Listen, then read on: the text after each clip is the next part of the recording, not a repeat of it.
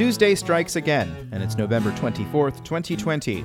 With only 2 days left until Thanksgiving, this is a reminder there are now 30 shopping days left before Christmas. That's just one fact you'll learn on this installment of the Charlottesville Community Engagement Newscast and Newsletter. I'm your host, Sean Tubbs. In today's Patreon-fueled shout-out, the Local Energy Alliance program, your local energy nonprofit, wants to help you lower your energy bills, make your home more comfortable, and save energy. Schedule your home energy checkup to get started. Now only $45 for City of Charlottesville and Albemarle County residents. You'll receive energy-saving products and expert advice customized to your needs. Sign up today. The number of COVID cases in Virginia continues to rise, with the 7-day average of new daily cases rising to 2,403 today, based on a one-day count today of 2,544. That's the same one-day total from November 20th, tying the one-day record. The 7-day average for new positive tests has risen to 7.4% statewide, up from 7.2% yesterday. In the Blue Ridge Health District, there are 37 new cases, bringing the 7-day average for new daily cases to 38. North Carolina Governor Roy Cooper yesterday announced new mask requirements due to rising cases in that state. We've passed the grim benchmark of losing more than 5,000 North Carolinians to COVID-19. We hold each of them in our memories. They will not be forgotten. This Thanksgiving week, our state and the country are reporting record high case numbers and hospitalizations. The new mask requirement goes into effect at 5 p.m. tomorrow in North Carolina. People must wear masks in all indoor settings. Previously, the requirement only applied to businesses. I have a stark warning for North Carolinians today. We are in danger. This is a pivotal moment in our fight against the coronavirus. Our actions now will determine the fate of many. Hat tip to the newsletter Raleigh Convergence for the information. Check them out if you are in Wake County, North Carolina. I learned about them through the local independent online news publishers group. The consultant team hired to write up an affordable housing plan for Charlottesville and to complete the locality's comprehensive plan update has not had as much public feedback as it did in a survey cycle earlier this year. Jennifer Koch is with the firm Roadside in Harwell. We, in the first round, for taking the survey, for example, we got 1,100 responses to that. We've seen about 100 responses so far to the survey at this point. However, Koch said this time around, participants are being asked to comment on draft materials. Feedback is being taken through December 2nd. The steering committee that is reviewing the work met last night to review the high-level principles of the Affordable Housing Plan, which includes an aspirational $10 million a year commitment in city funding for affordable housing projects. Sarah Kirk is with the firm HR&A, a subcontractor hired to produce the Affordable Housing Plan. Those are racial equity, regional collaboration, so collaboration particularly within the urban ring, but we're talking about opportunities to collaborate with Albemarle County, with other regional jurisdictions, with UVA to jointly address affordable housing challenges. And we talk about the need for a comprehensive approach. So thinking not just about using land use or a subsidy, but using both as well as tenants' rights to the extent that the city can advance tenants' rights. On the notion of regional cooperation, the Thomas Jefferson Planning District Commission is already spearheading a regional affordable housing partnership and is administering the state's COVID-related rental and mortgage relief program. On March 10th, UVA President Jim Ryan announced that up to 1,500 new units would be built on land controlled by UVA or its real estate foundation. We're following up on that announcement. Much of the conversation at the steering committee meeting dealt with that recommendation of $10 million in dedicated annual funding. Phil Cash is with HR&A. We think consistency is key here, having a expected level of impact.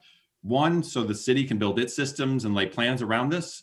Also, so nonprofit partners, CRHA, the entire ecosystem, affordable housing can build and scale up the capacity to deploy this money effectively. In the past 2 months, Council has finalized 2 major agreements. That includes $3 million in funding for the Charlottesville Redevelopment and Housing Authority for the Crescent Halls renovation and new units at South First Street, and about $5.5 million in funding for the first phase of the Friendship Court redevelopment being undertaken by the Piedmont Housing Alliance. One councilor made this brief comment. And I'm just going to say that we have to be realistic. That's City Councilor Heather Hill.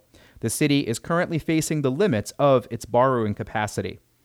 The panel also discussed the role of home ownership in the affordable housing plan. We'll have more from that topic in a newsletter coming up later this week. The Charlottesville Redevelopment and Housing Authority met last night for its monthly meeting. Executive Director John Sales said that for the first time in a long while, the vast majority of tenants no longer owe back rent thanks to an $80,000 payment from City Council out of its share of CARES Act funding. It is like probably the first time in probably 15 or 20 years that the account balances are at zero. Two families that do have account balances are working out a payment plan with CRHA officials as part of a new eviction abatement program. Speaking of the two CRHA development projects, the city has issued building permits for both Crescent Halls and the South First Street Phase 1. Dave Norris is the CRHA's redevelopment director, and he said that now the next step is to complete financing. We've cleared those hurdles, which is huge. And so once we have closed on the projects, we'll be able to get started on the construction side.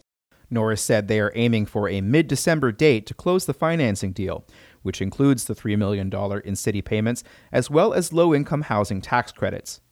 And that's mostly due to sort of a last-minute delay caused by some bureaucratic issues with HUD, but we're working through them. Planning for a second phase of redevelopment at Phase 2 has been taking place all year, and Norris said work has begun to get HUD-required paperwork done in advance. Negotiations between the general contractor are underway to ensure that at least some residents can be hired for the construction through a process known as Section 3.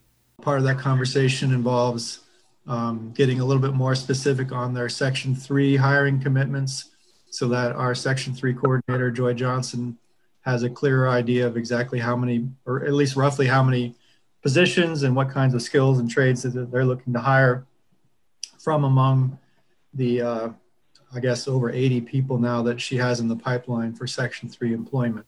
The CRHA board will next meet in January. Today in meetings, the Albemarle Planning Commission will meet at 6 p.m. and will hold a public hearing for a special use permit for outdoor displays at a former restaurant in the Rio 29 intersection that is being converted into a car dealership. They'll also take action on an altered form of the Breezy Hill subdivision in the village of Rivanna. Southern Development has lowered the total number of units from 160 to 130 to try to assuage opposition from the Planning Commission and nearby residents. In other meetings, Charlottesville's Police Civilian Review Board meets at 5 p.m. And if you have questions about the CIVO Plans Together initiative, the consultant is holding office hours to answer questions and take feedback beginning at 5:30 p.m.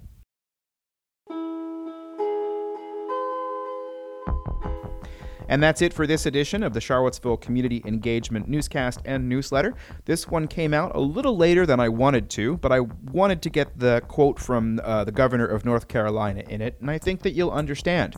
This is a program that is created for you and created for the community. And if you are interested in supporting it in any way, the best thing you can do today is to send it along to somebody who you think might benefit from the information.